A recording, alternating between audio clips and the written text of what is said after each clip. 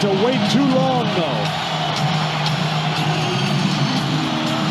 Elie out of the corner for three. Hit it!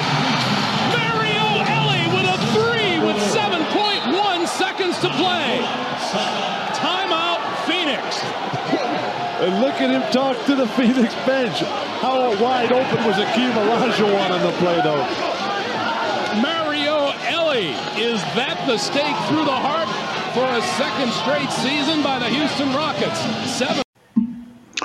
We're here to fuel your Rockets news. This is Rockets Fuel podcast presented by Clutch Fans. And as you see, this is no normal Rockets Fuel podcast. We are joined by three-time champion, Junkyard Dog, Mr. Kiss of Death himself, a Houston Rockets legend. We're joined by Mario Elie. First off, before we get into anything else, like I was telling before we got on, I mean, it's an honor to be able to talk to you. I grew up in Houston. My whole family grew up in Houston. All we knew was pain before those championship years. So, I mean, it's great to be able to talk to a person that had a huge part in bringing the first championships ever to Houston. So, first off, thank you so much for joining us today.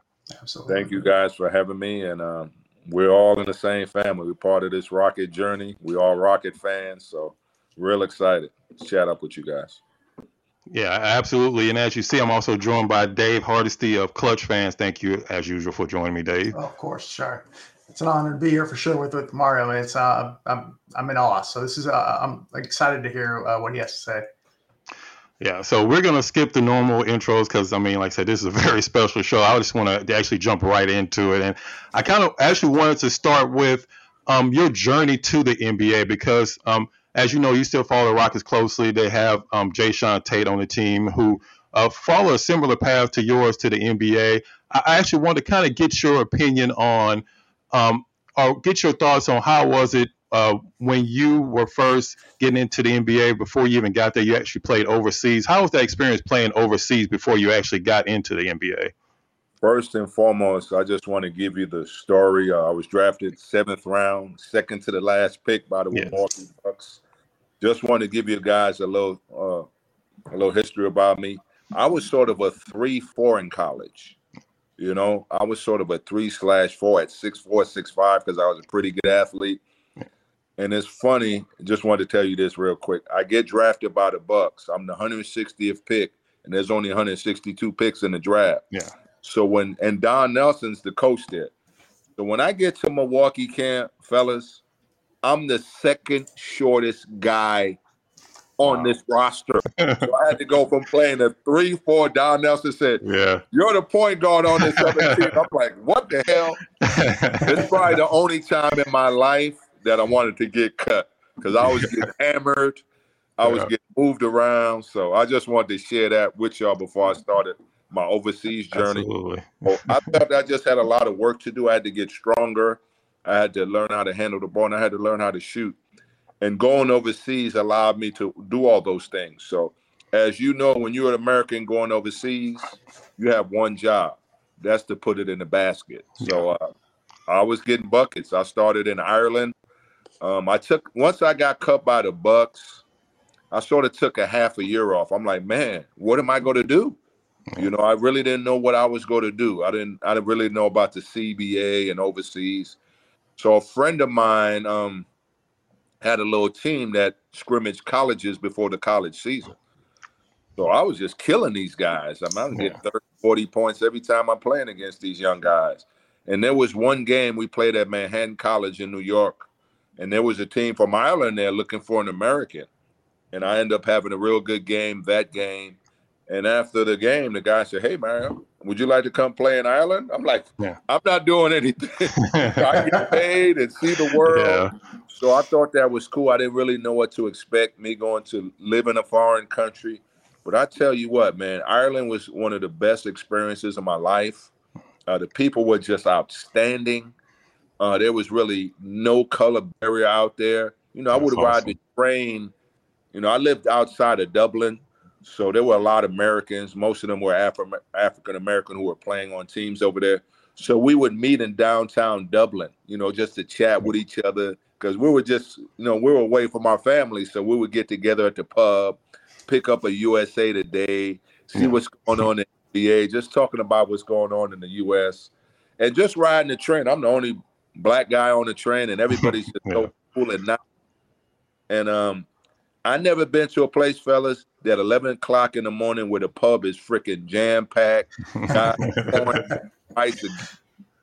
And I was towards the end of the season, I was going to the pub because we only really practice once a week over there. And it was sort of easy for the Americans over there. If you look at the scoring list, it was 39, 38, 37. Yeah. So I was averaging about 36, 37 points over there. But it allowed me to really work on my game, to move to the guard position. I really needed to learn how to handle the ball. Yeah. So Ireland was great. Then I moved on to Argentina, where I also played guard. I was there for a couple months. Then I played in, with the Miami Tropics, USBL. I played in the 6'5" and under league. Played in Portugal for 2 years. A small town. I'm from New York City, guys. 9 to 11 million people. I go to northern Portugal in a town called Ovar, where it has one street light. That's a culture shock. I had to teach the barber how to cut my hair. Then all the Americans would come to our town because I taught our barber how to cut, how to fade and all that. Yeah. It was a great sort of life experience for me, living overseas in these different environments. I'm like, how am I going to do it?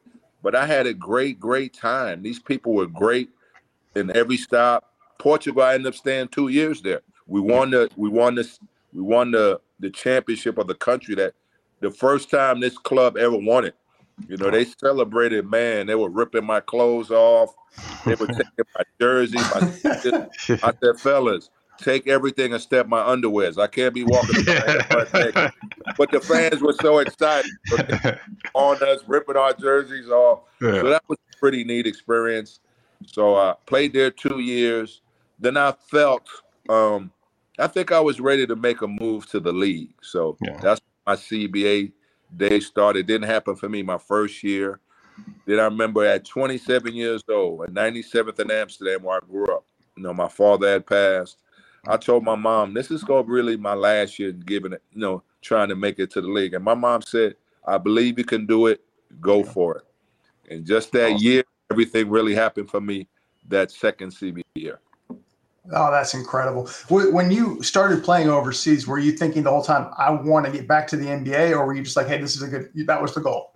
That was the goal. I said, I need to work on my game, especially when I got to Portugal, because, man, they practice for that country twice a week, 5 days a week.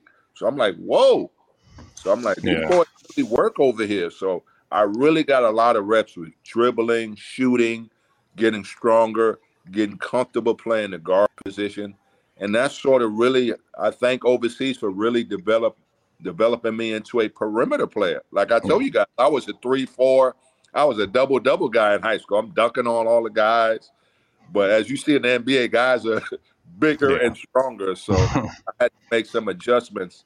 And I would not take my overseas experience for granted. It helped me, like you guys mentioned, helped me become a 3-time world champion.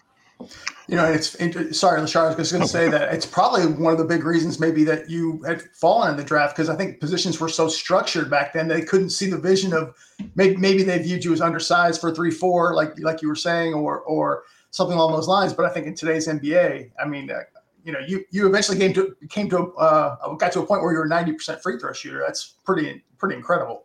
You know what was pretty incredible? I didn't know in my 1997 season. I went to a famous high school called Powell Memorial Academy in New York City. It's where the great Lou Alcindor, a.k.a. Kareem, went to, myself, Chris Mullin. They shut it down. So they had like a Hall of Fame, Powell Memorial Hall of Fame. So I did an hour and a half interview with these guys maybe a week ago. And the guy told me, in 1997, Mario, you were the number one most efficient, I think, shooter in the NBA, because I think I shot 42 from three, 89 from the free throw line. I was top 10 on both, and I was close to a 50% from two. He said, Mary, you were the number one most efficient shooter that 97 season. Yeah. And I think Jordan was fifth. I'm like, whoa. That's something, That same season, I was fifth in Defensive Player of the Year voting, So I think that was sort of my best year. in the NBA, and that was pretty neat to know those stats like that. I'm like, whoa, a guy from Division II, 7th-round draft pick, able to put up numbers like that. I never knew that until he told me. I was like shocked because I remember having a great year. I know I was close to 43 from three and close to 90 from the free throw line. Oh. But I was like the top most efficient shooter that year. That was pretty. Yeah. Wow. Yeah, and that's pretty crazy considering back in the 90s, three-pointers aren't exactly like they are now, where everybody's shooting threes now. I mean, back then, just shooting over 35%, I'm sure was considered, you being a great shooter. So shooting over 43%, I mean, that's definitely pretty amazing. But I got to thank number 34 for that, Yes. Big man like and David and Tim, they allow you to get those open threes. Don't let that fool you. Yeah. If you try to guard that number 34 one-on-one, you're going to get 50 on your head. So absolutely. To go see that dream down there. And like Vernon said in our championship video, we out there salivating. We out there ready to shoot it, to take pressure off the big man. So yeah. And actually, that's kind of where I want to go to next. Of course, you play with Golden State, you play with Portland, and then you were traded to Houston. When you were traded to Houston and the Rocks were coming off a second-round exit against Seattle where they played them to a 7 games, when you got to the Rockets, did you see them as a championship team when you got there, especially after y'all started 15-0 after that big-time win in New York? Did you see that this team could do something special in that year? It's funny you say that because I was with Portland at the time. We lost quickly to Spurs that year. And me and Vernon were friends at the time, And I remember driving up from Portland to Seattle to see that Game 7. Oh, wow. It was crazy. I went to go see that Game 7. It was an amazing game. I just remember me and Vernon going to hang out with Gary Payton after the game, after they lost. When they had a couple cocktails, of course, you know how we do it back in the old days. But it's crazy. 2 weeks later, I get traded to the Rockets. It's amazing because I go up and watch him play, go to support Vernon. And like I said, we hung out after the game. I remember taking a vacation to San Francisco and driving back and my phone rings. And it's the GM of the Blazers. I'm like, what's going on? Something's going on. He said, man, we traded you. I'm like, okay, where am I going? They said to the Rockets. I'm like, are you serious? First thing I said was Hakeem Olajuwon. I'm like, yes. I guarantee you, fellas, I was out in Portland in record time. I'm back took my ass to Houston. Boy, I couldn't wait to get down there. So in the player empowerment era, you would think maybe Vernon had a role in that, but was that just completely independent? Because Rudy talks about it. He said him and the coaching staff were watching the Blazers one time at a bar, and I guess I had a good game. And Rudy said, "Man, that guy number 17 there will be good for our team. Good for our team." And to get the record straight, I always tell people I was traded, I guess, for a second rounder, but they sort of used that slot because they needed a center. I guess Duckworth left, so I think Chris Dudley. It was for a second round. It was for a slot to bring a center. So I wanted to clarify for all the fans because they said, "Oh, you were drafted for a second rounder." I said, at the end of it was a second rounder, but the Blazers needed a center. Yeah. So that's how I ended up with Houston, and I thank Rudy T every day for that. I mean, once I got traded down here, you mentioned Lance.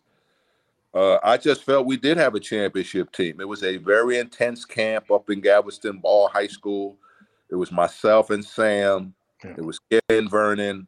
I mean, it was very intense in that gym. And I'm like, we got something good in here. We got something really good. And you mentioned, Al, we got out the gate like gangbusters, man. 15-0, fire rocket out the gate. I remember the big New York game. Oh, this is when the streak is going to end. Start when you got number 34, that's not going to happen. So Hakeem Olajuwon, put the league on notice. Let me get 37 in Madison Square Garden. Mm-hmm. Quiet everybody down. Is to let Patrick Ewing know I'm the best player in the league. And a story for you guys. We played Atlanta the next night to go 16-0. And guess what happens? Something's wrong with our plane. We don't get to Atlanta maybe 4:30 in the morning. Oh, wow. Then it's a back-to-back. So we might have went 16-0 if our plane was fixed, but our plane was messed up. We got to the ATL late, and had to play the Hawks the next day, and that's when our streak ended. So. Yeah, I mean, and I don't think people realize how, I mean, that was probably one of the biggest regular season games I can remember, the hype that went into that game beforehand. Yeah, because I remember, and you mentioned, I remember their players were saying, you know, we don't make predictions, but there's no way in the world the Rockets are going to break the record here in New York. So to be able to go and do that, I'm sure it was amazing. It was amazing. And me, growing up in New York, growing up 5 minutes from Madison Square Garden's on 34th Street. I grew up on 97th Street. I grew up 4 train stops from Madison Square Garden. So every time I would go home, it would just be great. I had tons of people in the stands, and also like beating the Knicks also, you know, also like poking fun. So when I go back in the summer, it'd be good trash talking to my buddies, even though they love me. But you know how the Knicks fans are. They going on. We're different in the East Coast. East Coast fans, it's a religion, man. They live and die in the East Coast, I tell you. Yeah, I mean, for sure. And one of the things I wanted to ask you about that team, a lot of people, you know, of course, they know about Hakeem. They know about the championship. But can you talk a little bit about the other players on the team? Because, of course, that was Sam Cassell's first year. You had Robert Horry. Otis Thorpe, who doesn't get talked about enough, was one of the anchors of that team. Can you talk about some of the other players on that team that you played with that was able to come together and make that championship possible in that first year? It was just an amazing group of men, you know, great hard-nosed guys who had to sort of prove themselves. Dream was probably really the only lottery pick, him and Kenny. Yeah. We had guys who always had to prove himself, who had chips on his shoulders. Vernon was a predicted first-round pick, but he got into trouble at Florida. He ended up going late. Robert gets booed on draft night. Oh, yeah. Robert gets booed on draft. Who this guy from American National these guys are trading for? But just tough guys. Sam Cassell, Baltimore, Dunbar, Florida State, Bobby Sura, Charlie Ward, Robert Horry, Garden Shack in the SEC, Sprewell, Caffey, Hollywood Robinson. They had maybe 7 pros on that Alabama team. Yeah. Otis Thorpe, like you said, the prototypical 4-man, 6'10", 260.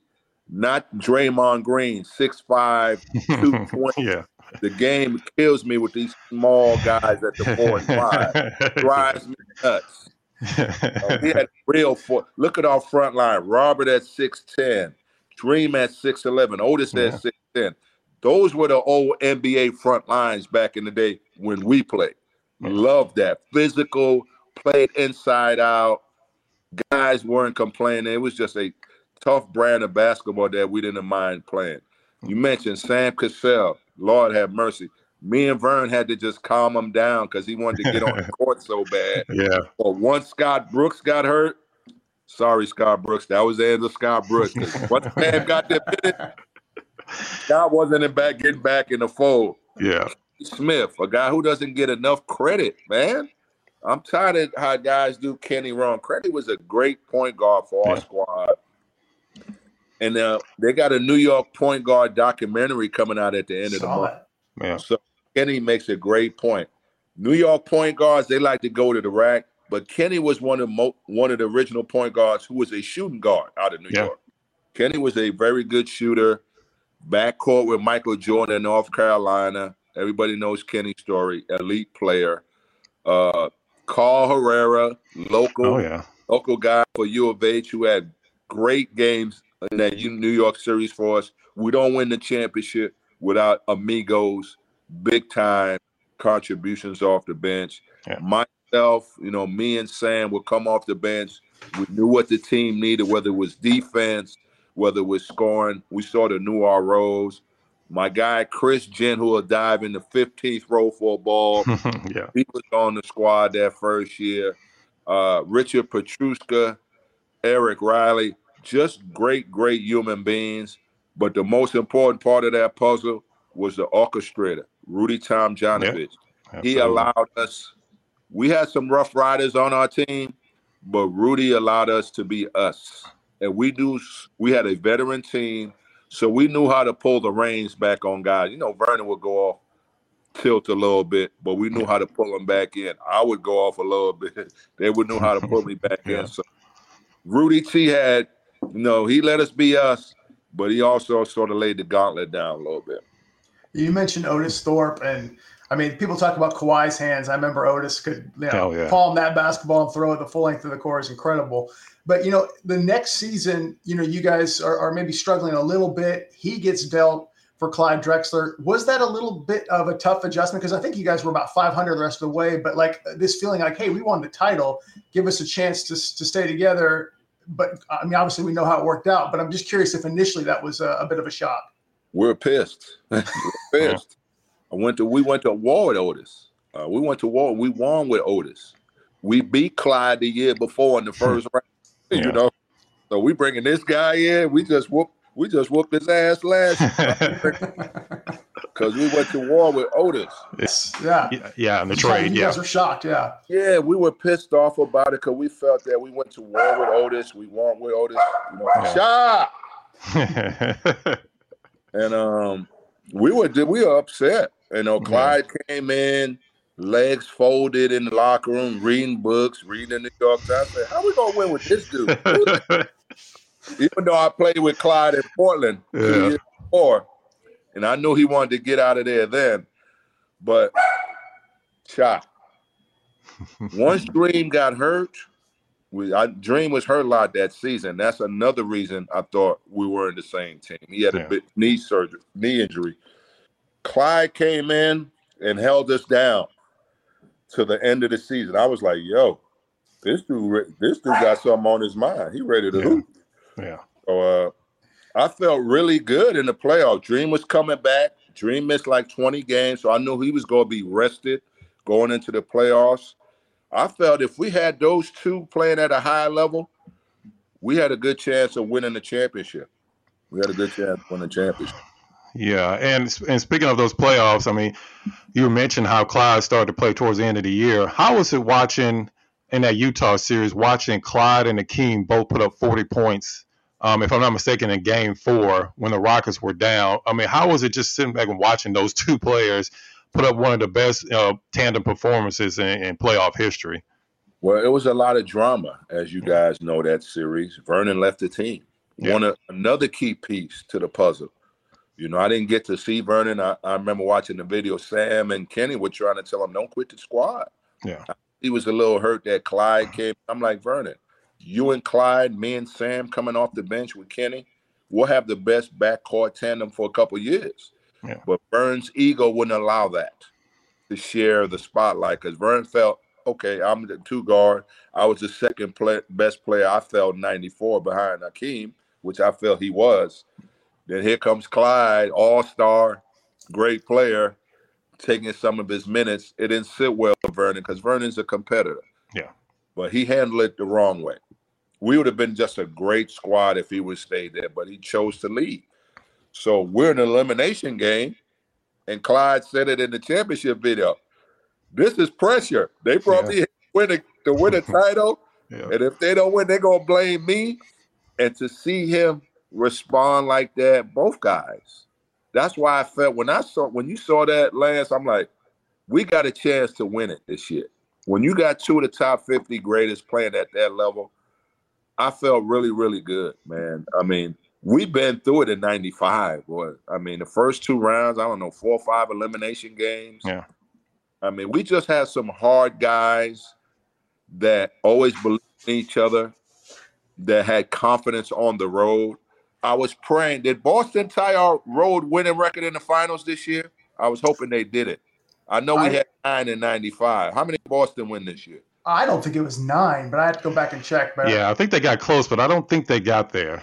Okay. I think it was pretty close, though. I'm glad our record is still there. But those two guys were amazing to watch. And after that series, I felt really, really good. No matter what circumstances we in, we got two of the best players in the playoffs playing on the same team. That run is, it's like you said, it's a different team than the year before, even though a lot of the primaries are there. It's still one of the most, it's got to be the most improbable, incredible runs for you guys to go from the 6th seed. Go ahead. It's the number one, the hardest championship won by any champion in history, 72.6%. So Jordan was back. So I'm tired of you talking about Jordan wasn't back. He was back. He scored 55 and Madison Square Garden. Oh, he back. Yeah. Ando eliminates him. He said he wasn't there. That nonsense. Okay, Jordan was there. Yeah. Just couldn't get it done. Olajuwon did. Clyde did. Period. So I just wanted to make that to all the public that we had the hardest championship run. No home court. The lowest team we played had 58 wins. Played 260 wins. We played a team with Shaq and Penny. Give us a break and give us our love that we deserve, please. Yeah, and actually before, of course, I want to talk to you about the kiss of death, but you brought up about Jordan. I mean, in the 90s, y'all probably had one of the best winning percentages against the Bulls. I mean, of course, we all know how Vernon loved to play against Michael, how they couldn't contain Hakeem. I mean, were y'all hoping that y'all were able to get that chance to play Michael Jordan and the Bulls because y'all knew that y'all could beat them? Because I know we've heard Robert Horry also say, Kenny Smith say that y'all knew that y'all can actually beat Michael Jordan and the Bulls. Yeah, we had no fear of them. You know, Michael Jordan, like Mike Tyson for some of these players, he beat them before he even take a shot. These guys, oh, it's Michael Jordan. Who cares? He puts on the same type of shorts we do. We're competitors here. That's what I loved about our Rocket squad. You know, I got into Jordan. I remember the game in '97. We came and whooped their butt, and he gave me a little credit for playing some good D on him. So I'm glad he did that. But there was no fear of Jordan on our team. That's the one thing I loved about our squad. We went against Barkley, Malone, Sean Kemp, Gary Payton, David Rod. The list goes on and on. One thing you could say about our squad, we fear no one. We fear no one. Being down 3-1, you talking about a team with the utmost confidence. We had those type of guys, those Rough Riders. Yeah. And Jordan will tell you, Jordan said he'll pick Hakeem. If he had a 3-on-3 team, Hakeem would be his first pick. So what does that tell you? Yeah. 2 GOATs. You know what I'm saying? So I would have loved some of Michael Jordan, boy. Especially Scotty soft. So Jordan is the man. You know, I wanted some Jordan, but I would have loved for that final. That probably been one of the most watched finals in NBA history. Yeah. Olajuwon against Jordan. I mean, you can't ask for nothing better than that. Yeah, that would have been an incredible series. I think. Oh my God! '97, you guys were very close, very close. It almost happened there. A little bit different team, but yeah, it was close. Lachard mentioned kiss of death. Easily the number one shot with respect to Ralph's '86 shot. Greatest shot in franchise history was your shot there, and I've watched it 100 times. I think people, Rocket fans, remember where they were at that moment because it was such an incredible shot. And like you said, every one of those series, it was like, okay, if the Rockets can just win this series, if they can just win this series, we weren't thinking title, at least the fans weren't, because we were just thinking, that those days were maybe past. Yeah. What was that like in that moment? KJ misses the free throw, Kenny gets doubled, throws it to Robert, and you're open there with Olajuwon in the post against Shays. And it's also a little early in the shot clock. I mean, you guys have the chance to take it down all the way. Are you nervous at all in that moment, or is it just instinct? Boom. It's an instinct. It's a basketball play. They knew we were going to hold for the last shot. I don't know if they're going to let us hold for the last shot. That's why Danny Ainge. Thank you, Danny Ainge, for doubling off. And I think John Paxson is thanking Danny Ainge too. He did that twice. So he got burned twice. Kenny, sharp point guard he is, gets double in the backcourt. Robert flashes to the middle. When you're playing with 2 of the 50 greatest of all time, they're not leaving those guys. You know, Clyde and Dream were guarded. So Robert came open, so I spaced out to the corner because Danny Ainge was guarding me. He was way in the backcourt. And what most disappointed me about Danny Ainge, he took his damn time running back. He had no sense of urgency running back. I'm like, okay, motherfucker. Okay. So I got the ball. Robert's watching in the corner. So he throws it a little high, go up and get it. Robert thought he threw it out of bounds, but I went and got it. And I'm looking at Danny Shea. He's on Dream like a cheap suit. He not leaving He said, you ain't passing it to this dude. And we talked about it, guys. When you play with great players, they give you time for space and shooting. So he wasn't leaving Dream. So when I got the feet set, and when he saw I was letting it go, he tried to close out. Too bad he was a slow white guy. He couldn't get out.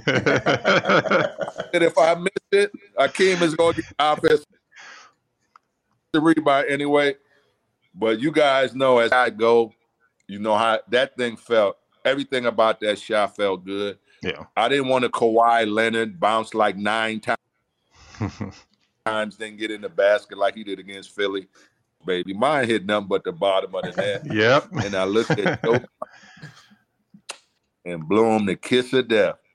Bye. And I just want a quick story. Me and Joe were messing around since game 5. He'll score a bucket, or a kiss on me. It was just all for fun. But your boy got the final kiss, of course. Absolutely. And I mean, in that moment, I'm sure, you know, adrenaline's going. You're probably not thinking about it. But did you think to yourself how iconic that shot was at the time? I mean, of course, we know now, many, many years later, that people still talk about it. But in that moment, did you realize how big a shot that was? I mean, of course, it was in Game 7. But did you realize how big of a moment that was, not just in Rockets history, but like in NBA history? Well, it's good. It's 55 in NBA history. I'm glad to be part of NBA history. But when you're in a moment like that, you know who I was focused on? That Phoenix bench. Not until I sat down on the bench and decompressed, everybody's telling me what I did. But in the moment, I really didn't feel my teammates jump. I was so locked in on the Phoenix bench and Joe Klein ready to talk a bunch of shit. I didn't get caught up in the moment till I sat down. And the guys are like, big three, Mario. And I saw, I said, I did make a big shot. Yeah. But it took me when I got to the bench. If you see the video, guys are jumping on me. I'm just steadily staring at the bench because I'm looking at Joe Klein. And he's turning red as an apple over there. That really made my day. But once I sat down and decompressed, and then after the game, back then we had pagers, guys. Oh yeah. My phone, my phone was overloaded. I had no room on my I must have got maybe 150 messages I had to check after the game. Because, you know, in the Game 7, everybody's watching. And it was a great I couldn't even get to everybody. It took me 3 days to answer everybody's text to get back to them. It was just a great moment. I'm like, Division II, a guy like me, my road. I mean, I thank God for that moment every time. You know, I'm the young kid in New York, in the snow, shooting with my gloves on, envisioning stuff like this, you know? And then for it to happen, I mean, it was just an amazing moment. I'm glad I can help my team win. And the funny thing is, I only had 8 points that game. I only had 8 points that game. Evan Johnson had the 46. Sam was great. Dream was great. Clyde was good. And here's little old me, you know, putting the Phoenix, you know. And I just remember Charles Barkley being so mad, ready to retire, even though we know he'll retire. Yeah. Talking as during the series. And people didn't know we were down 3-1. Yeah. And two road games. One of the road games, our second best players in the hotel at Game 5 with 110-degree temperature. I'm like, how are we going to beat these guys tonight? But we found, like we always do, we found ways to win. We had guys who we just found ways to win and always believed. And I used to love our sign, Believe It. That was the little logo we had going that one year. And they said, believe it again. So we had hardened guys in our locker room who always never gave in. It's incredible. Did this change your life? I mean, I know you went right to the Spurs series. You were focused, but I think as fans, it was like Mario Elie. But after that, it was like Mario Elie, all caps. Like, you know, this guy is a major player for the team at that point. Did it change your life? I mean, obviously you had a huge series in the finals against Orlando, played a big role. And then we talked about your 96-97 season. It just seemed like it was like your career before and after. As far as visibility, that moment did it. Yeah, it did. I mean, I thank for that moment. I think it just instills super confidence in me. When you make a shot like that in a moment like that, especially on the road, it does a lot for your confidence. I remember having a good, solid series against the Spurs. And I think Rudy just changed the lineup. I don't know if it was that series or Orlando series where he put Robert at the 4 and started me at the 2 or the 3. Clyde, I guess, was the 2. I was the 3. So I got a chance to start. And you mentioned I had a great series against Orlando. What really fueled me in that Orlando series is that me and Dennis Scott, they gave Dennis Scott the edge in a small forward matchup. Yeah. I was pissed off. I said, a one-dimensional guy? So I took that personal, and I think at the end of that series, I clearly won that matchup. So that I was sort of like Jordan in there. I will always find something to get me mad, to get me going. That pissed me off. I said, Dennis Scott, so I really took it personal, and we had a great final. I remember the first game. We really broke their spirit when we came back. Feel bad for Nick Anderson, good friend of mine, but I thank him for missing 4 free throws. Yes. But after that game, we had them. They were mentally shook after we came back from 20, beat them in overtime, the way we beat them, and they were a young team, so that really hurt them mentally for the rest of the series. Yeah, actually, I want to ask you about the previous series, about the Spurs series. When you're going up against, of course, David Robinson, they gave him the MVP trophy. What was Olajuwon like before they gave him that trophy? Was it a matter of he was thinking, well, that should be my trophy, or was he just laser focused, really wasn't worried about that? What was kind of the whole team's mindset going in that? Because I'm sure that was like some extra motivation seeing that right before you played him. I saw laser focus. You know how when guys go out, give 5 before the game, they announce the start. And Dream about broke my hand. I put my hand up. So I said, somebody in trouble tonight. I said, Dream is always usually soft with the tap. That dude, boy, he came through. Pow! Like, oh, and you saw it on the floor. It's a proud man, and you embarrassed him by giving a trophy. That's the worst thing that ever happened to the Spurs. Y'all giving the trophy out before that series. They should have did it in the semifinals. It may be a different result. Mm-hmm. But you giving that trophy in front of the guy who got it before and was looking the whole time when that man received the trophy. And I never seen him so locked in. And for a guy to perform at that elite level against the MVP, no home court, improve at 35, 14, 5. Those are insane numbers. You got Dennis Rodman, you got Sean Elliott, you got David Robinson, you got Doc Rivers, you got Avery Johnson. I mean, they had a good team. They won 65 games that year. You got the MVP on the squad.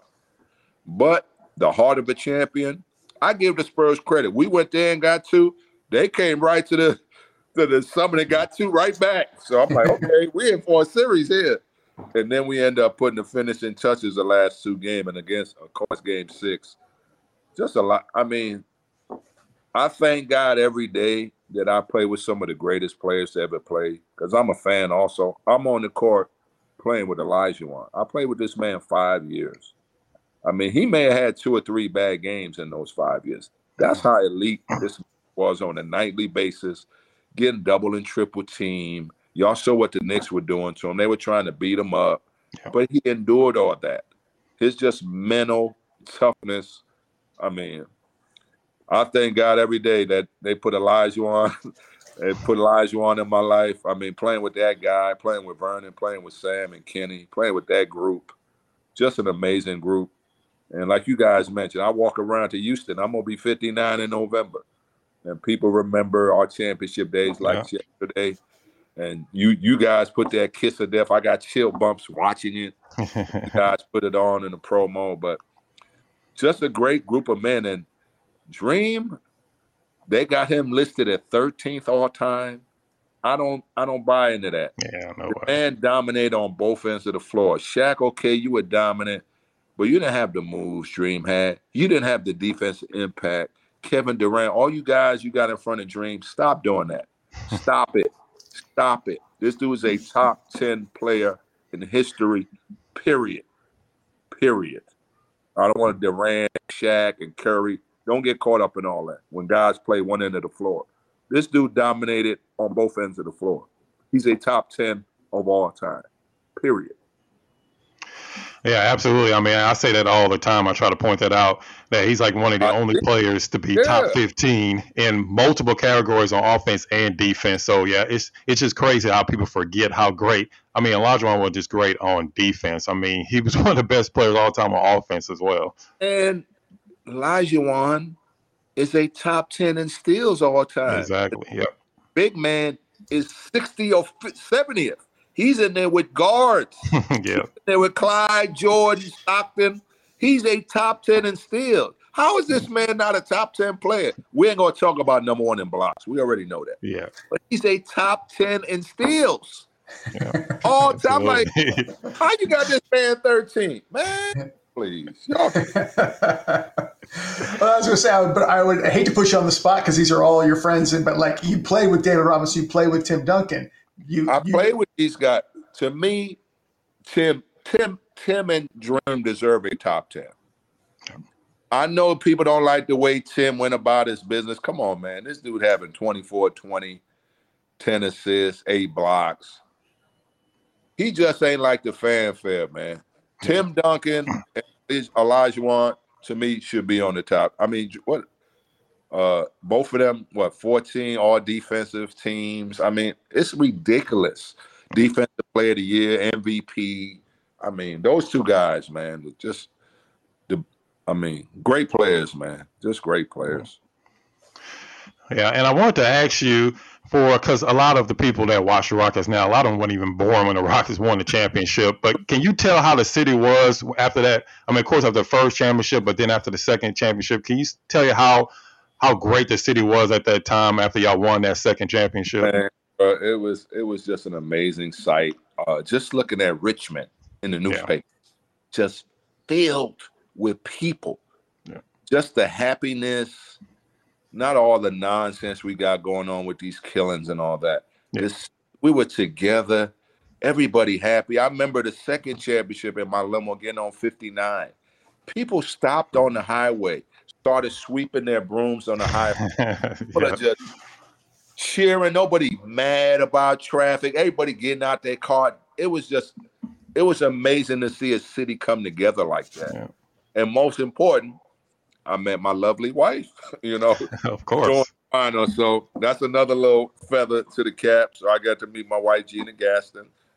She covered me through the finals, so I got to meet her too. So a lot of good things came out those championships, I tell you that. I didn't realize that's when you two met. That's incredible. Yeah, she covered me, and then, things just rapidly picked up, and 3 kids later, and great. Life is good. And your boys, twin boys, right? Aren't they playing ball today? I have 2 boys and a girl. I have triplets. Excuse me. My daughter goes to UT. My middle son, Glenn, goes to Arizona State, and my son's going to play basketball at St. Edward's in Austin. Oh, that's awesome. I'm super excited. My wife is doing great on TV. I'm on TV with the Rockets. Yeah. Talking about my Rockets. So life is good. Life is good. Congratulations. That's awesome. Yeah, absolutely. I mean, and also I wanted to talk to you a little bit about your time coaching as well. Like, what was the experience like being on the other side as an actual coach, being able to help develop different type of players on different teams? How was that a whole experience? Really enjoyed that. I want to thank Coach Greg Popovich for that, because he was the first guy who reached out to me as far as coaching. Once I retired, I think Phoenix was my last year in 2001. They asked me to come back for another year. I didn't know if I was ready for the summer grind. I was 37 going into 38. Scott Skiles really loved me. He ended up hiring me later as Orlando as assistant coach with him. He saw what I brought to the team. I sort of went to Phoenix, to play like 10, 15 minutes, back up Penny and Jason Kidd. But Penny ended up getting hurt, blowing out his knee again. And I ended up being in the starting lineup. I'm like, Lord, I'm at 37. I'm starting, trying to keep up with Jason Kidd and Shawn Marion on the break. These dudes are fast as heck. So I'm playing with this group. And they asked me to come back, but I said, nah, I want to have kids with my wife. I'm glad I did it because we had to go through in vitro. And then a year later, I got a call from R.C. Buford and GM of the Spurs. He's like, Mario, why don't you come down to camp, check out, see if we would like to invite you down here, see if you just to come see what the coach is. The thing I didn't realize, how they kill guys back there. I wonder what the hell they were saying about me. I remember the coaches meeting, Pop said, we're going to let him practice next day and we're going to cut him. I'm like, damn. Wow. This guy can't play. We just going to use him up for practice, then we'll cut him later. I'm like, whoa. Man. What the hell they were saying about me here, man? And I'm like, man. But I really enjoyed it. I said, okay, good. I really had a good time with them. They were like, Mario, we don't have nothing this year. I said, Pop, just keep me in mind anything come up next year. Then, of course, Mike Brown then goes to Indiana. Yeah. And then the spot opens up. I'm in California with the family on vacation. Phone rings. It's a 210 number. I'm like, who the hell is this? And it's Popovich. Popovich said, Mario, I done got 2,000 calls about this job today. It's yours if you want it. I said, bro, fax me the contract. I'll be there. So that's sort of how my coaching career started. I sort of messed up because I was with the Spurs for a year. My buddy Chris Mullin took over Golden State. We went to high school together. Biggest mistake I made in my life. He offered me a lot of money to help him be assistant up there. I should have stayed with the Spurs, but I did not. It is what it is. The next year they go on and win it. Yeah. Oh, and I'm here at Golden State getting my ass kicked every night. I'm making money, but I'm getting my butt kicked every night. Yeah. But it was sort of tough. The young guys are different. I'm from the school. Okay, we lost a couple games. Let's get back in the gym. A lot of these guys' mentality are different. They don't like to work. They don't like to they don't like being told stuff. I mean, accountability is big as far as being a coach. If you do something wrong, we're going to tell you. We're not being critical of you. A lot of these young guys take it as criticism. Like Kevin Durant. Why are you reading everybody? People going to say bad stuff about you. Stop sensitive. All these guys, you can't say nothing about nobody no more. If you make it $50 million and you stink up the bed, you're going to get talked about. Yes. That's part of it. Westbrook, LeBron. This is sort of hard for me right now, guys, because if you're a player and like guys getting fans kicked out the game, I played in New York where I heard some of the craziest stuff. As long as you don't touch me, you can say whatever you want. My reward is when we beat your ass, walking up the court, looking at your face. Like me and Vernon, boy. We used to come off of Utah. When we used to beat Utah, me and Vernon looking at the crowd, saying all kind of stuff to them. They're just so mad. Yeah. That's part of being an athlete. Let these people say what they want. But once you beat them, what they going to say then? They say nothing. Why are you getting people kicked out? Stop having rabbit ears and focus on what's going on the court instead of what's going on the sideline. That's my problem. New NBA. Say what you want, drink all you want, but once you lay a hand on me, that's a different story. Yeah, you can talk all you want. I couldn't care. I done heard some crazy stuff talk about my mama, but it's all good. But once we beat you, and I see that look on your face, I did my job. Yeah. What was the toughest place to play in a road game in that? Everywhere. That was bad. The Garden was bad. Old Blazer Stadium the old stadiums when they right on top of you. We had that guy in Washington, Robert Hinkle. He was great. He sit right behind the bench and just talk mess all game. Barber guy in Detroit who would just cut you out. I mean, you had some notable great fans that always, when you come to town, they'll just ride you. But we on the bench laughing. I remember playing with Portland. I remember Terry, he told the guy, said, Terry Porter, hair don't grow on rocks or something. He said, Terry had a rock head. So he said, talking about Terry's stuff there. We just all on the bench laughing. Because he sits right, Rob Hinkle, I think is his name. He used to sit right behind our bench and he was funny. You got a guy in Philly who just talks mess. But that's part of it. That's part of it. Yeah, and again, we're joined by Mario Elie, of course, 3-time NBA champion. And, of course, we can talk about your career for like 2 or 3 hours. But I definitely want to get your guys, man. Talk about our future, man. Exactly. I definitely want to get your opinion on the current Rockets and how you feel about them. I wanted to kind of start with last year where Rockets brought in 4 first-round picks, something they haven't done in forever, if they've ever done that. What was kind of your opinion on how they played last year, especially players like Jalen Green and Alperen Sengun? What was kind of your impression, watching them close? Of course, you're a TV analyst for A&T Sportsnet. So what was kind of your opinion watching them last year? I always knew about Jalen Green, because I remember my son was in the AAU circuit. Yeah. So it was a 10th grader they were talking about. And, and when you go to AAU events, when there's a top player, they gravitate towards that court. I'm like, okay, there's a packed court over here. I'm like, why is everybody over here? There's a young guy, 10th grader, Jalen Green. I'm like, who? I'm like, who is this? Then I see the kid, pretty hair, old little thing. I'm like, who this dude? Boy, you see that dude on the court, fast, athletic. So I knew about Jalen in 10th grade. So when we got him, I was very, very excited because he has that Kobe type of mindset. He don't want to be good. He wants to be great. And I sort of saw that in him. And we saw flashes of it the last 20 games of the season. Yeah. This dude can, once he figures a couple things out, I thought he improved defensively throughout the year. I thought his playmaking improved. But to me, Jalen Green is a walking bucket. If you want to get a bucket, just get the ball in that young boy's hands. Something good's going to happen. Sengun, I love. Like I told Coach Silas when I saw him at practice the other day, I need Sengun to score in the box more. That's going to set up his passer. He'll get it down there. He'll have a guy on his back, do all this and kick it out. No. Finish it. Once you start punishing him, then that's going to set up his passing. Yeah. And Coach Silas said, next time you see him, tell him. So I'll make sure when I see Sengun, I'm going to tell him. Like our length, I saw some of our rookies, they need to get in the weight room and eat some food. Yeah. A lot of these guys are super skinny. So a lot of these dudes need to get in the weight room.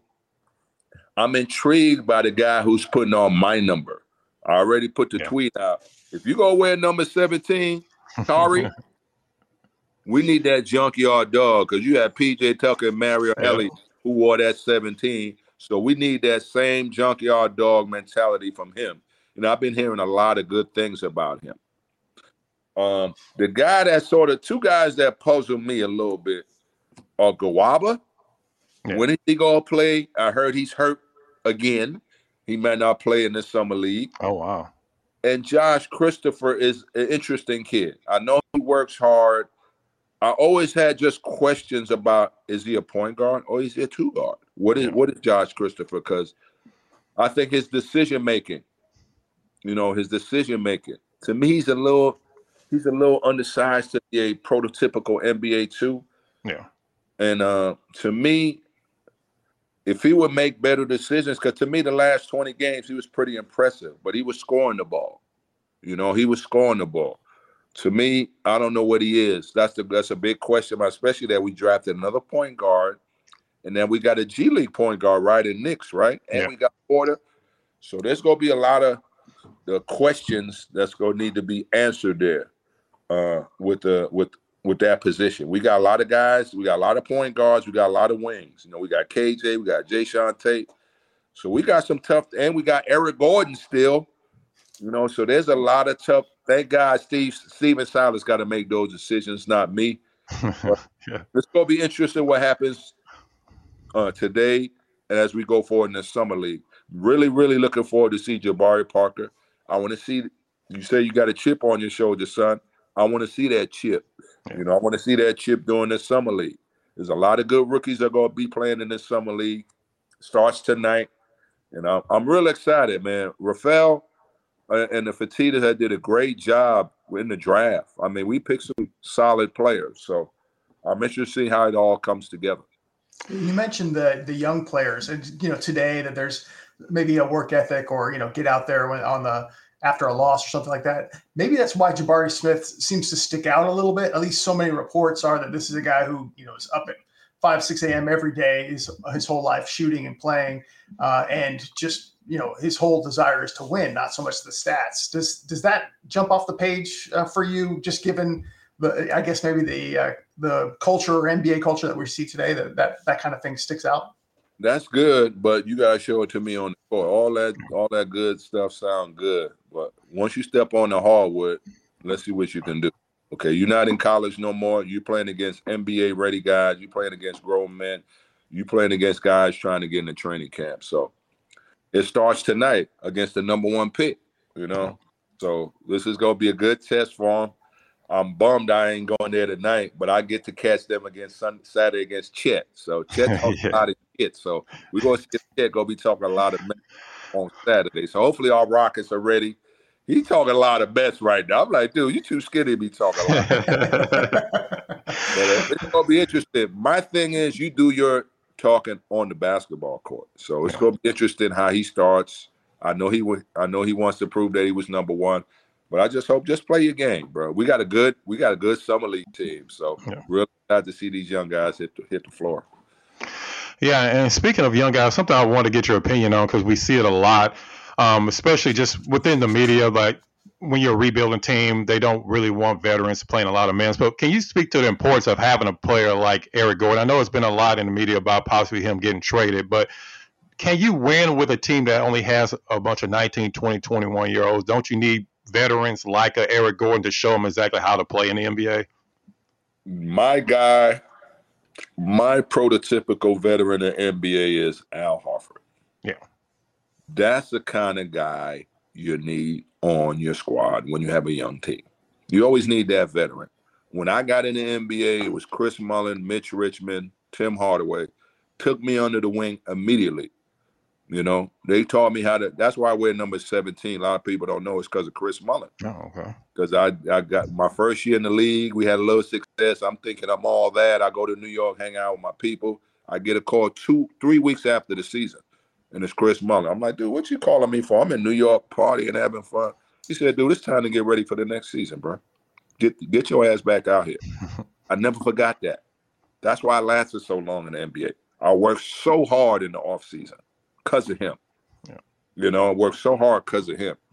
And a veteran, like you said, we don't have those veterans like that no more. You know, Al Horford to me is the perfect vet on your team. He's quiet. He lets his game do the talking. His teammates love him. I mean, the Boston Celtics rave about Al Horford. Those are the type of guys that you definitely need. I would love to keep Eric Gordon. What I'm hearing, they would love to keep Eric Gordon, but of course he's in high demand. It depends what Eric wants. Do you want to win a championship, E? I know Philly and the Lakers want him. Or do you want to help, build our young guys up here in Houston? He seems to be comfortable down here. I would love for EG to stay with us because we definitely, I was talking to Coach Silas the other day. He's like, man, we young. I'm like 19, 20. He was telling me we got 8 or 9 guys under 21. So a good crafty vet who still can play like Eric and Al, those guys are invaluable. It's the veterans that still can play that guys will listen to. Guys ain't going to listen to a veteran sitting at the end of the bench, maybe like a Udonis Haslem who don't never damn play. He has credibility. But you got guys like Al and E who are still playing at a good level, and then guys would listen to guys like that. Sounds like this. Wow. Yeah, I think they're going to have to make a couple of changes. Like you said, maybe add a veteran. The Kevin Durant trade possibility is still holding everything up, and I think that probably holds up the Eric Gordon decision as well. So we'll see what happens there. That's the new NBA. Guys sign a big deal and want to get out because it gets hard. That's the new NBA. Guys want to endure it. You sign the deal, you should be committed to that team. So if you want to go to another team, we're going to cut this contract up and let the other team give you the contract. It kills when guys sign for the bag and things don't go their way and they want to get out. Yeah. Come on now. That's not how life works. Suck it up. Suck it up. Do something about it. You Kevin Durant. That's what you said. I'm Kevin Durant. That's what your name is, right? Kevin Durant. So let's go. Let's do what Giannis is doing. Giannis don't complain. Giannis put his head down and get it done. Giannis don't complain about nothing. He just goes and balls and gives you 150%. That's why I'm a Giannis fan. Because he don't want to go nowhere. He don't want to work out with nobody. You're the competition. You're the enemy. I don't want to work out with LeBron James. I want to bust LeBron James. That's the mentality I'm missing from these young guys nowadays. But Giannis has that. That's why I love Giannis. Yeah, I mean, that's definitely true. And, of course, we know that all too well a little bit here in Houston with the whole James Harden situation. But that's a whole different story. Exactly.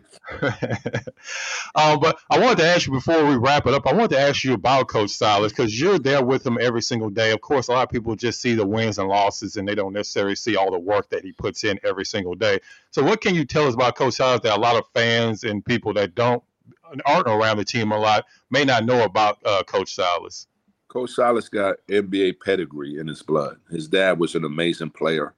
His dad was a good coach in the league. So he has tremendous experience. He's been around the NBA forever. 20-plus years an assistant coach at different places. The guy's been waiting on his chance forever. He's been ready. When his dad was coaching Charlotte, Stephen was running the practices. Yeah. It wasn't his dad. Stephen, way back then, was running the practices for Charlotte. So it was just a matter of time, before he gets this opportunity. And he's even a better human being. That's most important. He's a great coach, but he's even a better person. Coach Silas sit down and talk to you forever. He just came to the practice just to come see the guys. He comes down and sits, and we and him just chat for 25 minutes about life, kids, basketball. Just a guy who's very approachable. He's very approachable. And he's a very patient man, as you see. We already got our thug on the sideline in John Lucas, so we already got our thug on the sideline. So you need a guy to sort of balance that out. And that's what I think Lucas and Silas are a great combination, sort of like fire and ice, Yeah. Steven's the ice, and Lucas gonna get on you, He's gonna get on you. So just a good man. I'm very happy he finally got the opportunity to coach. He's been trying to be a head coach for years. I think this is a right fit. And I feel we're going to win us some more games this year. I'm real excited about our trajectory. I'm hearing good things about KPJ, that he's in the lab constantly. He's in Miami working. He's in New York working. So it's good that he got a little wake-up call because Christian Wood was moved. So just because you're a good player don't mean you're going to be around forever. So I'm sure he took heed to that. I could be next. So, it's the business of basketball, You got to be a pro, you got to be a good guy, and you got to be a good leader. So I think I'm expecting a big, big year for KPJ. I'm like what I'm hearing from everybody. Said he's been working. And like I tell you, I saw Jalen Green. I don't worry about Jalen. Jalen is always in the gym. So I'm really excited. Yeah, first off, I want to, again, thank you so much for joining us. It's been a blast. Absolutely. I could talk to you for multiple hours, so hopefully we can have you back on the show. Dog. That's what we do. We can talk hoop all day, man. Hey, and I can sit back and listen all day, so I have no problem with that. So I want to thank you so much for joining us today. It's been definitely an honor. It really has. Love both you guys. I appreciate you guys supporting the Rockets the way you guys do. We all a family here, We all part of the Rocket family. We all want to see him do well. And, El, I'm always reading up on you. You got a lot of good stuff, so keep doing what you're doing, my brother. Keep doing what you're doing. Oh, man, I appreciate that. That's great to hear. I'm going to tell my father you said that. He's gonna absolutely love it. All right, tell Pops I said that, man. Absolutely, I will. Threes with me, I'm ready. I can't guard, but I can still shoot, though. Don't forget. I think my father can still get off some set shots, so he might take you up on that. Let him know if he's ready. 1st to 10, let's go. I'm ready. Absolutely. Again, thank you so much for joining me. And thank you. Also, amazing. Dave, thank you, Dave, as usual. Oh, of course. Guys, man, that's a great chat with some good people, man. Appreciate both of you guys for having me. See if you could spot me in Vegas on Saturday, brother. I'll be at the game Saturday. Go Rockets. Go Rockets. We absolutely looking out for you, and definitely good luck at heading out there, and hopefully have a good time. I'm expecting you will out there in Vegas. So the thing about Vegas, guys, before I go, it's beautiful for a basketball junkie. You got games from 1 a.m. to 9.